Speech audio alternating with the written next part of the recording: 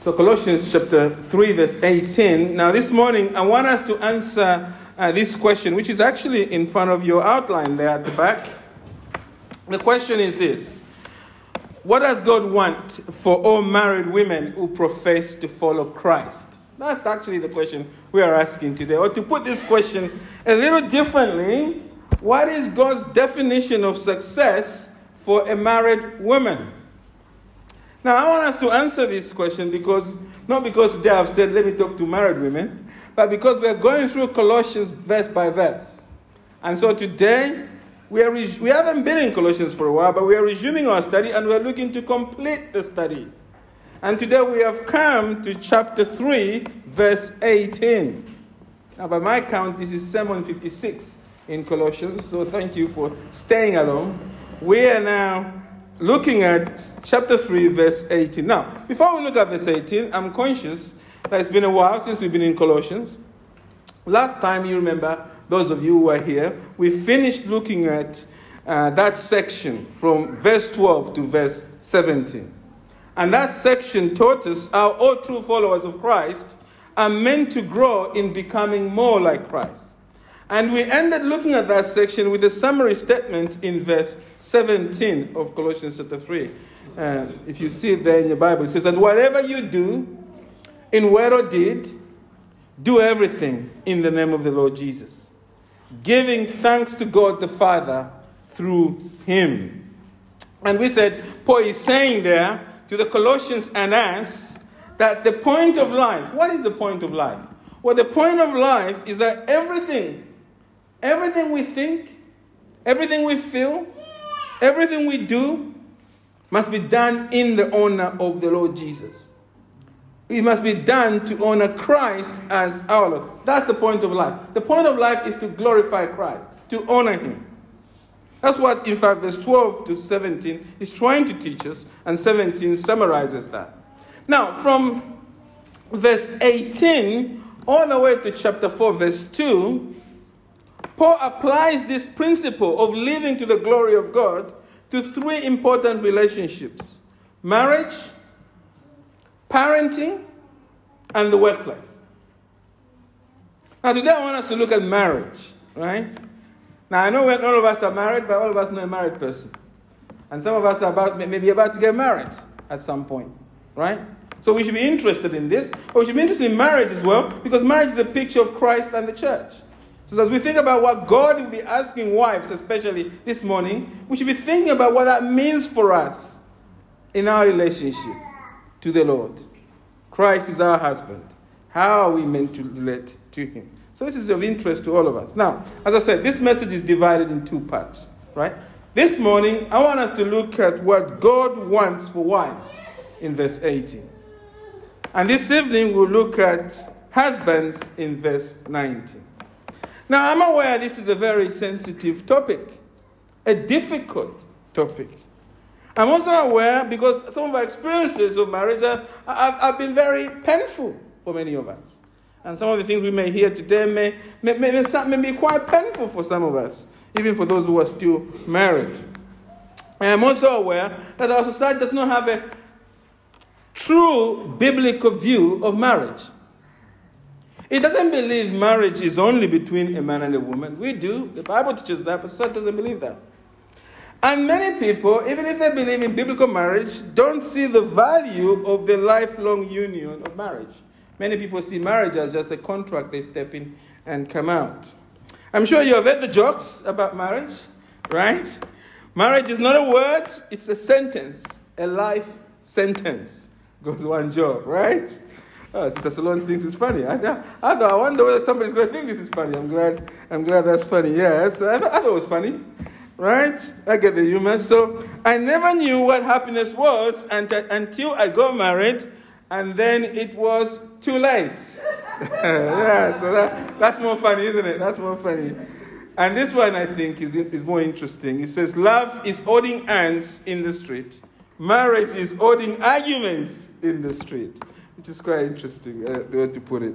Anyway, now, I hope that's not how you feel about marriage. I hope you agree with the Bible, which makes clear that marriage is a wonderful gift from God to us. True marriage is ordained by God, right? And it's ordained by God as a special and unique relationship which brings together a man and a woman together until death parts them. God has set apart true marriage as a sacred gift because it is a picture, as I said, the wonderful picture of our spiritual union between the Lord Jesus and his church. And in his love, God has given us marriage for lifelong companionship, help, strength, and comfort, which the husband is meant to give the wife, and the wife is meant to give to the husband. And of course, marriage has been established by God to continue family life, so that the man and woman together can train their children to love and obey God. Now, I know most of us here agree with this, and yet it is true that all of us who are married do not always do marriages in the way that honors God. And the big reason for that is that all of us are sinners. Every marriage is a union of two sinners. And on top of that, when we get married, we bring all our baggage into marriage. If you're married, you're brought into your marriage the baggage of your parents' marriage, your past relationships, your current tensions, they're all brought into marriage. And on top of that, you are constantly picking up all sorts of wrong ideas in our culture about marriage. You know, the stuff you hear on your iTunes playlist, stuff you picked up in school and university, the internet, and the friends you have, their perceptions, a lot of baggage. And what this all means is that it is very hard, even for us who profess faith in Christ, to live in our marriages as God has intended us to live. That's one of the things you really, if you're a married person, you really need to let that sink in. Too many of us think we are experts at marriage. But part of the key to growing marriage is to be humble, that no, there's a lot of baggage. There's a lot of issues to be dealt with. I need help from God to deal with this, to be the person God has designed me to be in marriage. And God is gracious, isn't it? He has not only saved us from sin, He has given us the Holy Spirit who lives in us, and He has given us the means of grace, the preaching of the Word of God, the fellowship of the saints. All of these things are there to encourage us. And especially that Bible you've got in your hand. The Bible is our manual for life. It is the living Word of God. It is the only rule for life. Fully sufficient for life, for everything we need. And this morning I want us to look into the Bible and look at Colossians 3 verse 18 and see how it answers our question. What does God want for all married women in Christ? What does God want? The first answer is God wants all wives in Christ to submit to their husbands. God has designed marriage as a lifelong union of a man and a woman, and that all married women in Christ must submit to their own husbands. Look at verse 18. Wives, submit to your husbands. Notice that this is a command. It is not a word of advice. The Apostle Paul is not writing this in his own, sort of out of his own volition. The Apostle Paul is writing this with authority from God as an apostle appointed by the Lord Jesus Christ himself. And he says, wives, submit to your husbands.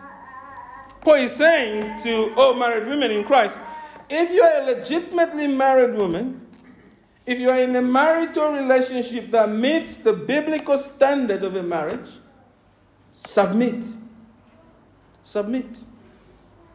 It does not matter what your background is. You may be a Greek. You may be a Jew.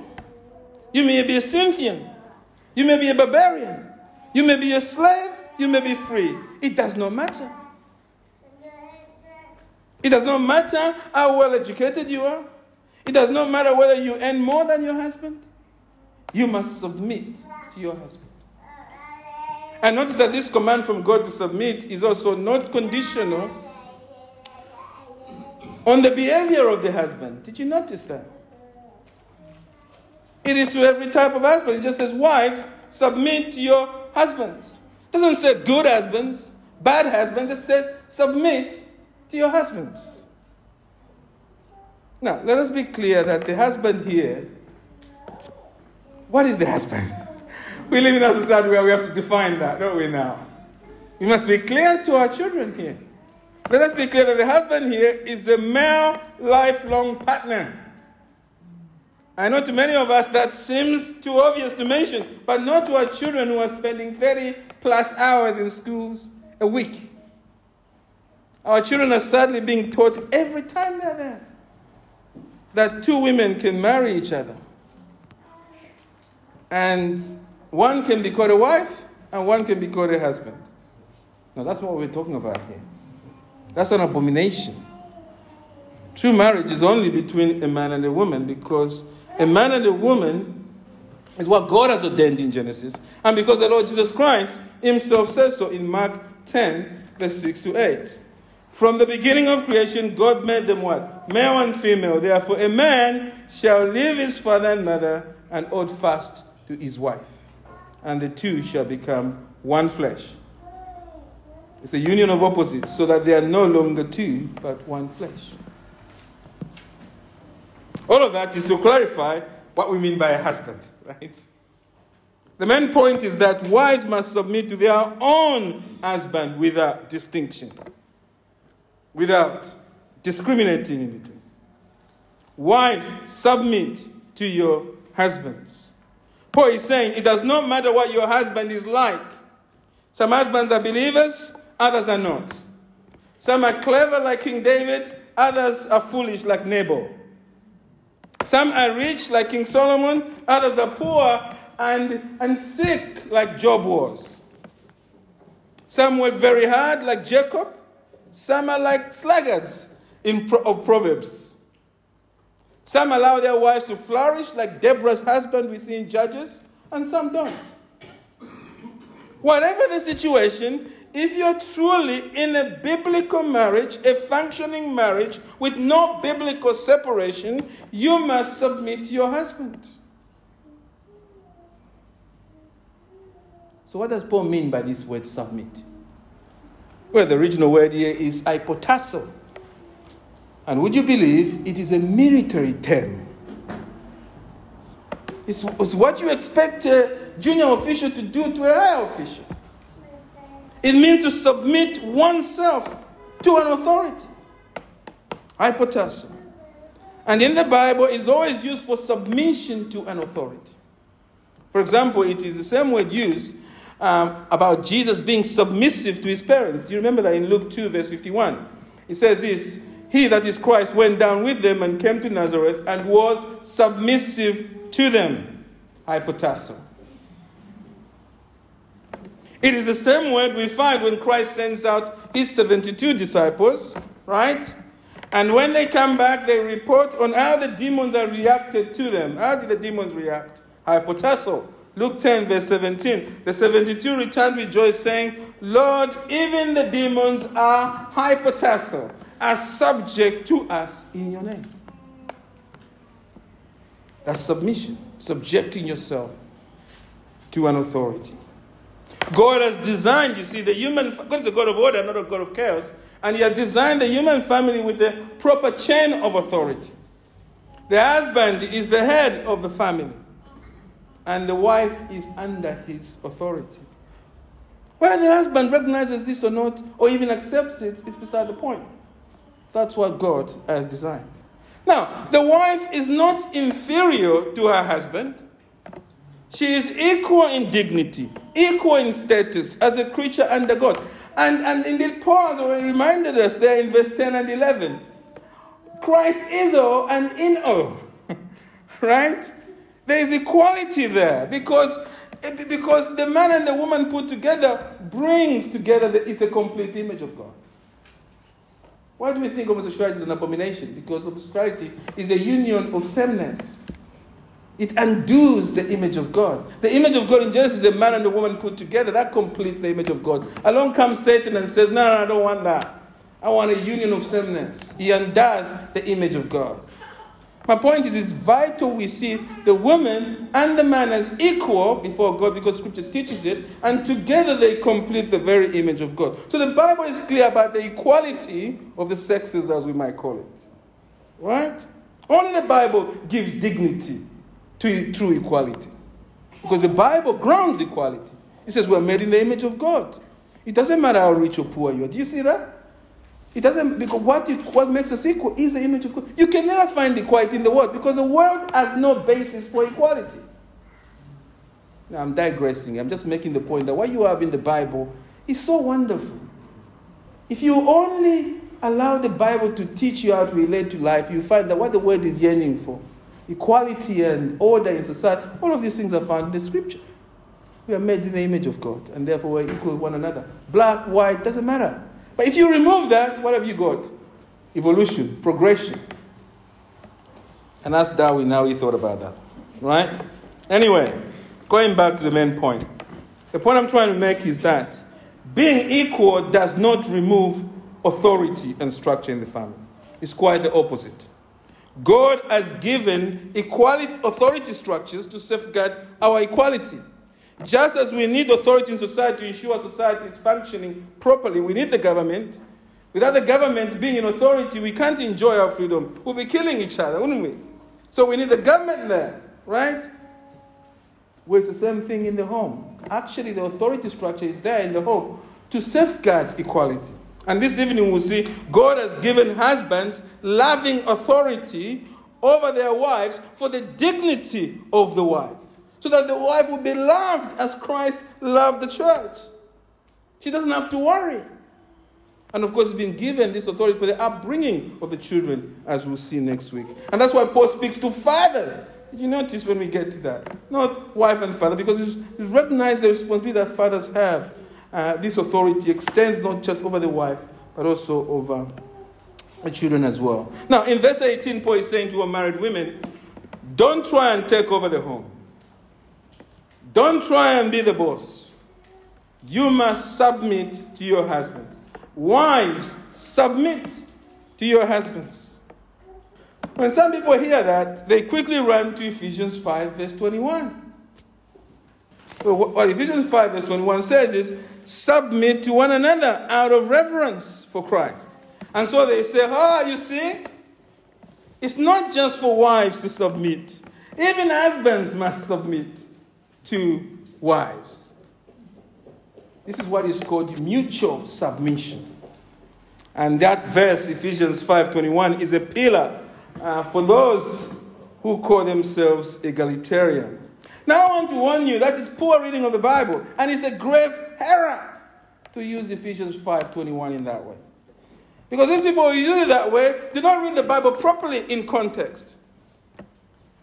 Right? Because after Paul tells us submit to one another, he quickly explains what that means. Who's one another? Who's meant to submit? So if you read on, you find from Ephesians 5:21, you find he explains. It means wives must submit to husbands. That comes first. Secondly, children submit to parents. Parents are not meant to submit to children. Right? We all get that. In the same way, husbands are not meant to submit to wives. And then slaves to their masters. The masters are not meant to submit to slaves.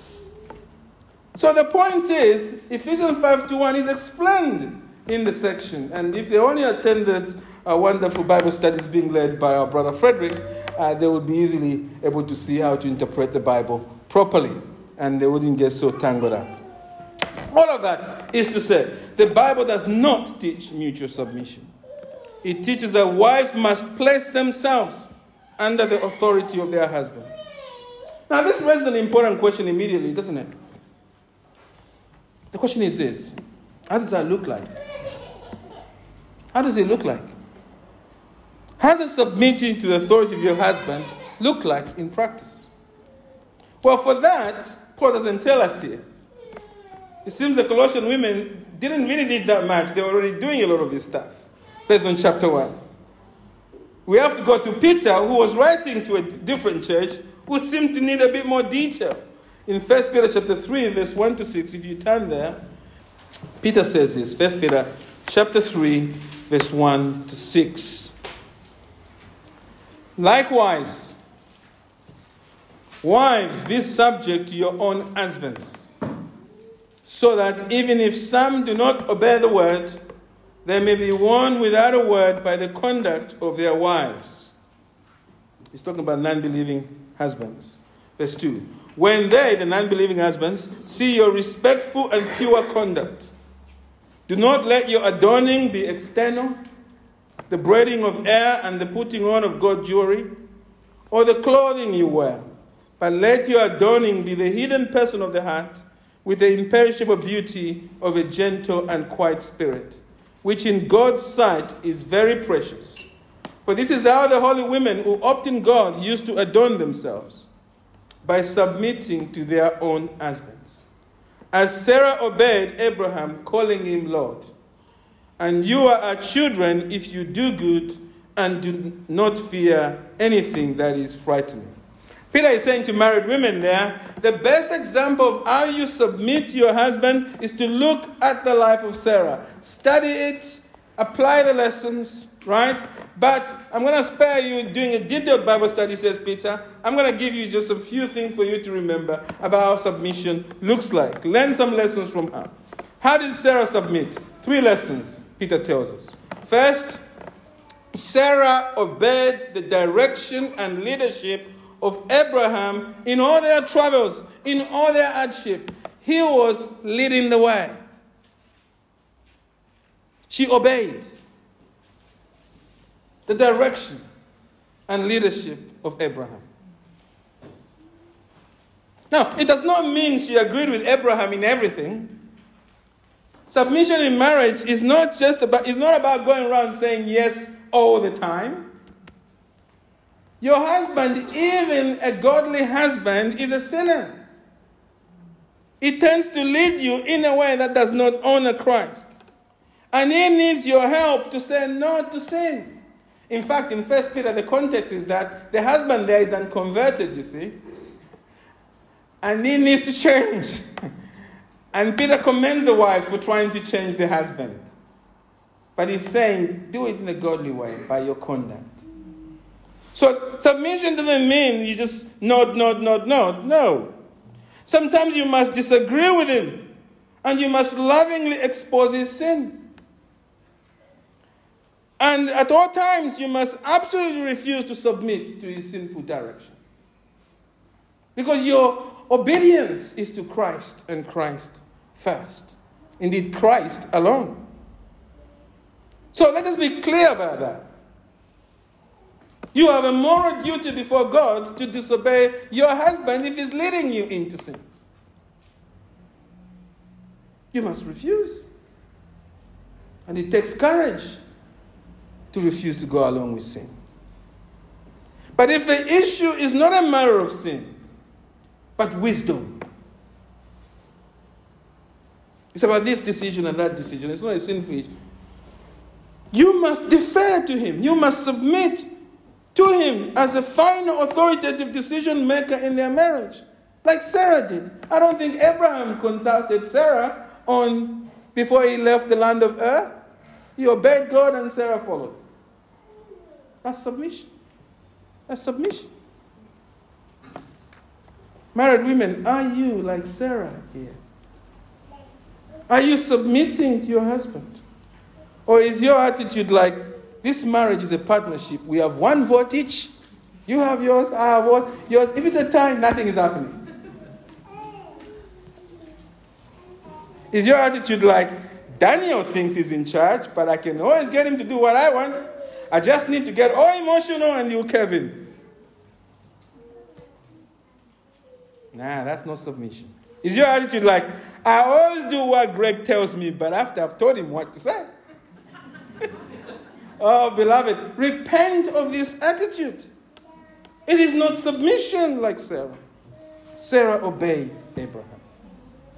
That's submission. Secondly, what we learn from Sarah. Sarah's submission to Abraham was reflected in how she spoke to her husband. Notice we are told that she called Abraham Lord. Now, don't panic. We're not saying you should knight anyone here. Like, go around saying, Sir this, Sir that, Lord this. Right? The point is not in precise words. It is that she expressed appropriate, culturally relevant respect. That's Lord here is cultural. You know in your own culture what it means, your background, your culture, you're living in. You know what it means to give respect, to address your husband with respect. And that's what Peter is getting at here. She showed him appropriate respect. We are from different backgrounds, so expressing that will look very different. All I will say is this. She respected Abraham with deeds and with words. Married women, how do you speak to your husband? Is your mouth full of respect and pure speech like Sarah to your husband? Would your friends, if they spoke on condition of anonymity, and people even in this church who have heard you speak of your husband, would they think you are a woman who thinks highly of her husband? Would they? As you speak to relatives about your husband, he does this, he does. Would the person at the other end of the phone line, your sibling, would they think, if they are through the eyes of Peter, would they say, she really respects her husband? There's dignity here in the way she talks about him. I have to say, beloved, this is an area we need to work on. It's an area we need to work on. Our speech must be respectful. People in the church here, when you speak, they must see that the way you're speaking, you even address your husband, there's dignity there. There's respect there. Be Sarah. Does your husband complain about the tone of your voice? Does he feel like he's not being listened to? Are you gentle and respectful to him? Does a husband feel like he has to just pamper you to even get a point, because what's coming out of there is like, ha! Yeah, beloved. Sarah's submission to Abraham was reflected in her words. And that's how it should be for us as well. The third thing is Sarah's submission to Abraham was from the heart, wasn't it? From the heart. Don't miss that. 1 Peter 3. Verse 3 there. Do not let your adorning be external, the braiding of hair and the putting on of gold jewelry or the clothing you wear. But let your adorning be the hidden person of the heart with the imperishable beauty of a gentle and quiet spirit, which in God's sight is precious, very precious. Do you see it there? Sarah had a beautiful and gentle, quiet heart before God. You know, the original word for gentle here includes tenderness and meekness. Sarah had a tender heart that was willing to suffer for God and for Abraham. You see, the point is this, is that submission to the husband is not submission if we're just doing it, kicking and screaming. We've heard it on a Sunday and we feel we must do it now. It must be from the heart. Your heart must be changed. It is not submission if you always have to get in a heated discussion. And then you are forced to agree because you run out of time to argue. Or your husband feels that he's not going to eat that day. And then he just kept saying, no. Remember, hypotasso, a military term. Chain of command. Keep the Greek word in mind. It is not submission if your husband has exerted his authority and now you go sulking for days as a sort of punishment to him for not going along. That's not submission. God is commanding you in this passage to submit to your husband. This is his design for your marriage, independent of your husband's situation. That's the key. Wives, submit to your husband. And so all of us here need to examine ourselves. Those who are married, particularly this morning. Married women, no husbands. Married husbands this evening. Married women, how are you doing with how you speak? How are you doing with submission under Sarah's model? Where do you need to repent before God? Where do you need to ask God to help you change, beloved? You need to resolve to grow in this area. This is a direct command from God. It's not an opinion. It's not man's idea. It's God's idea. So resolve now to submit to your husband, and resolve to grow by applying the means of grace. The wives needed this word of God to submit. They needed to be reminded of that. You need the word of God. You need to be feeding on it. Being transformed to become like Christ. We'll come to that in a moment. Because it's a way you grow in this area. And so, it just shocks me, by the way, for husbands. Husbands, you want a wife who is biblical, isn't it? Who loves the word of God. So why are we not making an effort to get our wives here to sit under the preaching of the word of God, not just in the morning, but also in the evening? Your wife cannot do these things unless she's radically committed to the word of God. And one of the things you can do to you as a husband, is to get your wife in the church, sitting under the word of God. It's not about you telling her to submit. That's not going to work. I'm trying to offer you help here, right? Let the word of God do its work in your marriage. Use the means of grace God has ordained. And the key of that is to sit under preaching regularly and in the fellowship of the saints. Lead in the home and lead biblically by ensuring your wife is growing in the means of grace. Now, I'm conscious that we have single women here, isn't it? And some of you, you are now thinking, marriage does sound like a death sentence. Probably that's how you're thinking. It's hard being a married woman, isn't it? You are right. It is hard. And we tell people, don't enter into this marriage thing easily. Marriage must be done with prayer and reflection. It's not a tick box. This is hard. It is hard. And that is the point. Married women cannot submit to their husbands by their own power. And God is not asking women to rely on themselves. Quite the opposite. God has provided all the help and motivation they need. So far from marriage being a joyless burden, it is actually a privilege. Because it's a relationship in which God himself is helping us. And that brings us to the second answer to that question. And I'll try and move on this quickly. I thought this would be over quickly, but it's been somewhat slower than I expected. Let's just go to the second answer. So the first answer is what? All wives in Christ.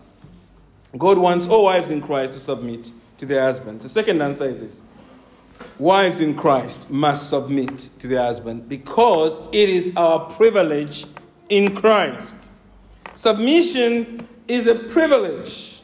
Now, the word privilege is not in verse 18, but I think it captures the context and meaning of the reason that Paul is giving for submission here. Let's look at verse 18 again. Wives, submit to your husband as is fitting in the Lord. Paul is saying to the Colossian wives, and all wives here, the reason you need to submit to your husband is because it is who you are now in the Lord, in Christ. You are in the Lord. That is to say, you are under the realm and control of Christ, and you now share life with Christ. You are in union with Christ. This is your new life, and being in Christ is a privilege. You don't deserve any of this. You are in the Lord by the grace of God through the Lord Jesus Christ alone. That's the point. And because you have this privilege, says Paul, you must now live in line with your life and blessings in Christ. A life that Paul has prayed about in chapter 1. A life pleasing to the Lord. A life worthy of those in the Lord. That's chapter 1. Now for wives, what that means is, it means submitting to your husband. Not because he deserves it, but because Christ does. It is a privilege to submit to your husband out of love for Christ, because you are in the Lord. Now, the context surrounding verse 18 helps us to understand how the privilege of being in the Lord helps married women in Christ to submit to Christ. And that's what I just want to turn on briefly to talk about. Three things.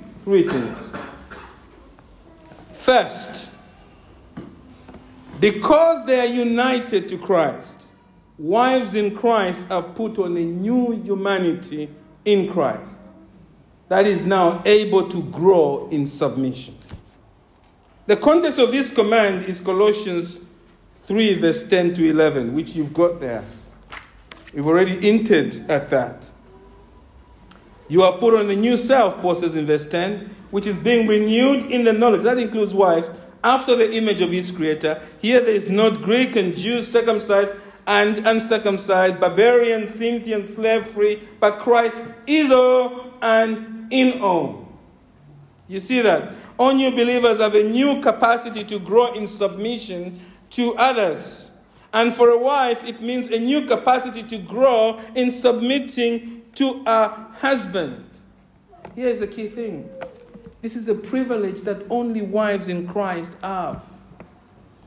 This command from God is not contrary to your true self. Your new self in Christ desires to submit to God and desires to submit to your husband. The non-believer's heart is incapable of true submission. It hears this and it thinks, patriarchy. It hears this and it's thinking, I don't want that. I want to be in charge. And even when they try and submit, non-believers, their heart is not regenerate. And they can't really do it from the heart. But you do. You have a divine advantage if you have repented and trust in Christ. And when you're not submitting to your husband, you are rejecting your privilege in Christ. You are rejecting who you are in Christ. That's the point. Now, if you continue rejecting who you are, if you continue having no delight in submitting to your husband, well, it raises an important question, doesn't it? Have you received a new nature? Are you born again? Are you converted? If you hear submission to husband and you're thinking, I don't want that. Are you really converted? That's the question. Submission in marriage is not simply a witness to your husband of how God is working in your life. It is meant to grow your assurance in Christ. As you submit like Sarah, you can say, yes, that is evidence surely. I can't do this in my own strength, but God has helped me. He's helped me find delight in submitting in this way. How can you claim you have truly submitted to the Lord Jesus if you are not growing in submitting to your husband as Christ commands? How can you say you have truly submitted to Christ as Lord if you are living in a way that damages the reputation of Christ in your home by rejecting his command? It's not possible. All followers of Christ have a new nature, you see, that can submit. And so, married women, are you growing in submitting to your husband? Second thing. Three things that we end. Second thing. Because they are united to Christ, wives in Christ have the help of Christ to grow in their submission to Christ. You are not there alone. You have Christ to help you. Colossians 2, verse 9 to 10 is a context again. For in him, Christ, the whole fullness of deity dwells bodily, and you have been filled in him, that is Christ, who is the head of all rule and authority. What Paul is saying there is that all true followers of Christ are in him. We are in Christ. This Christ who is God in the flesh. Paul is saying we now share life with God through Christ. All wives in Christ have a true, full, and complete life in Christ. The same for believers. But speaking to wives here, if you are a wife here who is trusting in Christ, you are now living in Christ. Inside of Christ, we might even say. And because you are inside Christ, in Christ, you lack nothing. You are complete in Christ because you are already united to Christ by your faith in him. So you have access 24 hours a day to the Lord Jesus Christ. You have all the help you need. You are not without help in your marriage. Christ himself is your help and strength. He's your shield in that marriage. You are in him and he is in you. That's the help. You're submitting to your husband who like everyone else, is a sinner, is selfish, insensitive, uncaring, too preoccupied, and maybe sometimes even rude. Submitting to somebody like that feels impossible, doesn't it? But as a follower of Christ, you can grow to submit, not because it is Not only because it is your new nature to submit, but because you are not alone. Christ is in your marriage. You see, the Christian marriage always has three people in it: the wife, the husband, and Christ. And you are in union with Christ. And that's the help you need. The non-believing wife is all alone. And what a terrible situation to be in. To be married to a sinner and being in a relationship with them all alone. And I think it is a miracle that marriages of the unbelievers last at all. I think as Christians, when we mourn about the state of marriage in society, I don't think we get it. That non-believers, it's a miracle that they are married stable at all. That we see good marriages by non-believers. It's a miracle. Because these are union of two sinners, unredeemed sinners. Their marriage is built on a sinful equilibrium of mutual self-interest. Nothing holds them. But as a believer, you are in a marriage with a divine advantage. Christ, your Redeemer, is with you, is your helper. That's your privilege. Are you struggling to submit to your husband now? Well, cry to your ever-present Redeemer to grow you in submission by the Spirit. And finally, and I'll end. Thank you for listening patiently. I'll just end with the final thing. Because they are united to Christ, is the third thing. Wives in Christ have a new motive for submitting. Why do they need to submit? Because they are doing it for the honor of the Lord. And this is clear from verse 18, isn't it? Wives, it's clear from verse 17, by the way. Look at verse 17. And whatever you do in word or deed, do everything in the name of the Lord Jesus. Right? Giving thanks to God the Father through him. If we read verse 18 to 25 in light of verse 17, Paul is saying that the point of marriage, the point of parenting, the point of work is to do what I said at the beginning. To honor Christ the Lord. The wife God wants you to be is a wife that lives not for herself, not even for the honor of the husband fundamentally, but for the honor of Christ in your marriage. And this means submitting to your husband like Sarah, as we've said. And it also means that the privilege of marriage, in effect, is that it is... the privilege of marriage is that we get to worship Christ with our marriage. That's the privilege of marriage. Point blank. What is marriage for? Marriage is not there to satisfy you. You'll be satisfied through marriage as an external benefit, we might call it. But that's not what marriage is for. Marriage has been designed by God as a means through which you worship and glorify Christ. The privilege of a Christian is that we worship God through our marriage, as we honor him. As you submit to your husband, as you die to self. When all the culture around you is saying, be the boss, be the boss. You say, no, I'm going to worship Christ through my marriage.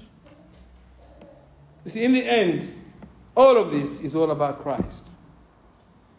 It's all about Christ. And that's not a bad thing, is it? It's not a bad thing. Paul is saying it is our privilege, isn't it? Because we know this Christ is. Christ is our God. We are his body. We know he is our life. We know when he died, we died on the cross. When he was buried in Joseph of Arimathea's tomb, we were buried with him, mysteriously. When he rose from death, we rose from death with him. And we are sat in heaven at the right hand of God with him. And we know when he comes, it will be our second coming. We will bask in his glory for eternity. And we cannot wait, beloved, we cannot wait for his glorious appearing. But until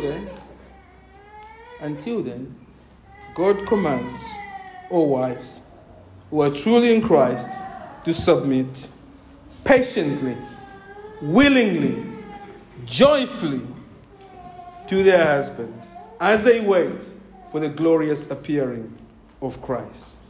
Wives, Paul says, submit to your husbands. Amen.